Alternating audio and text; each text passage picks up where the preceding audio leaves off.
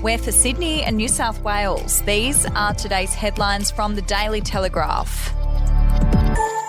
It's been revealed that 1 in 5 public school students did not turn up to class on Monday because they were sick, self-isolating, or simply told they must learn from home due to the fact that there were not enough teachers to cover classes.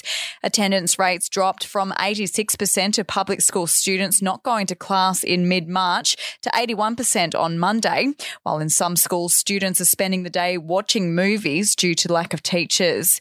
If you would like to read more on that story today, you can take out a subscription to the Daily Telegraph at dailytelegraph.com.au or download the app at your app store. A major legal win for Scott Morrison on the eve of the federal election has guaranteed his captains pick candidates in key New South Wales seats as the coalition now seeks to urgently make up lost ground in the campaign. The New South Wales Court of Appeal found it was beyond its power to rule on the validity of the endorsement of 3 senior Liberal MPs by a state panel of selectors that include the Prime Minister. We'll be back after this. News doesn't have to be boring. The Brits have given Prince Harry a new nickname after yet another tell-all interview. Oh God, is it the Ginger Whinger? Let the team at news.com.au get you up to speed each day with their podcast, From the Newsroom. A couple were busted joining the Mile High Club. Well, I guess they can't fly Virgin anymore. Politics, sport, red carpets, royals. Get all the goss in just a few minutes. Follow From the Newsroom wherever you get your podcast from.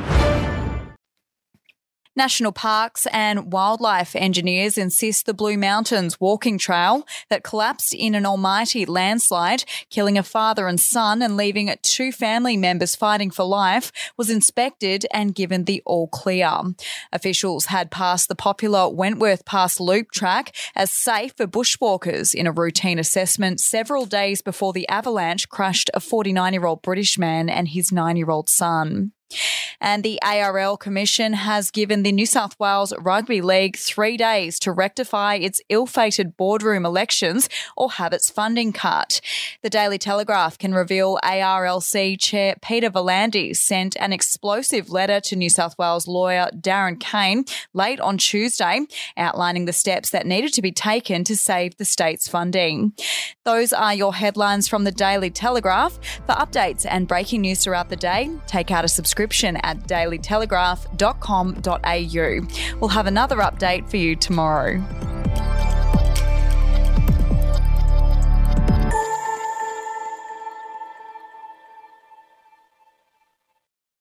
Are you ready to get an inside look at crime from someone who has investigated some of Australia's worst crimes? It was like Aladdin's Cave. The luminol found bloodied footprints and bloodied handprints on a wall, so it's just like a horror movie. Former homicide detective Gary Jubilant sits down with cops, crims, addicts, victims, small-time cheats, and big-town lawyers as they tell their incredible stories. My house got raided. Next thing you know, I got bail refused. Next thing you know, I'm on a truck to Parklea Prison. Listen to I Catch Killers early and ad-free on Crimex Plus on Apple Podcasts today or wherever you get your podcasts.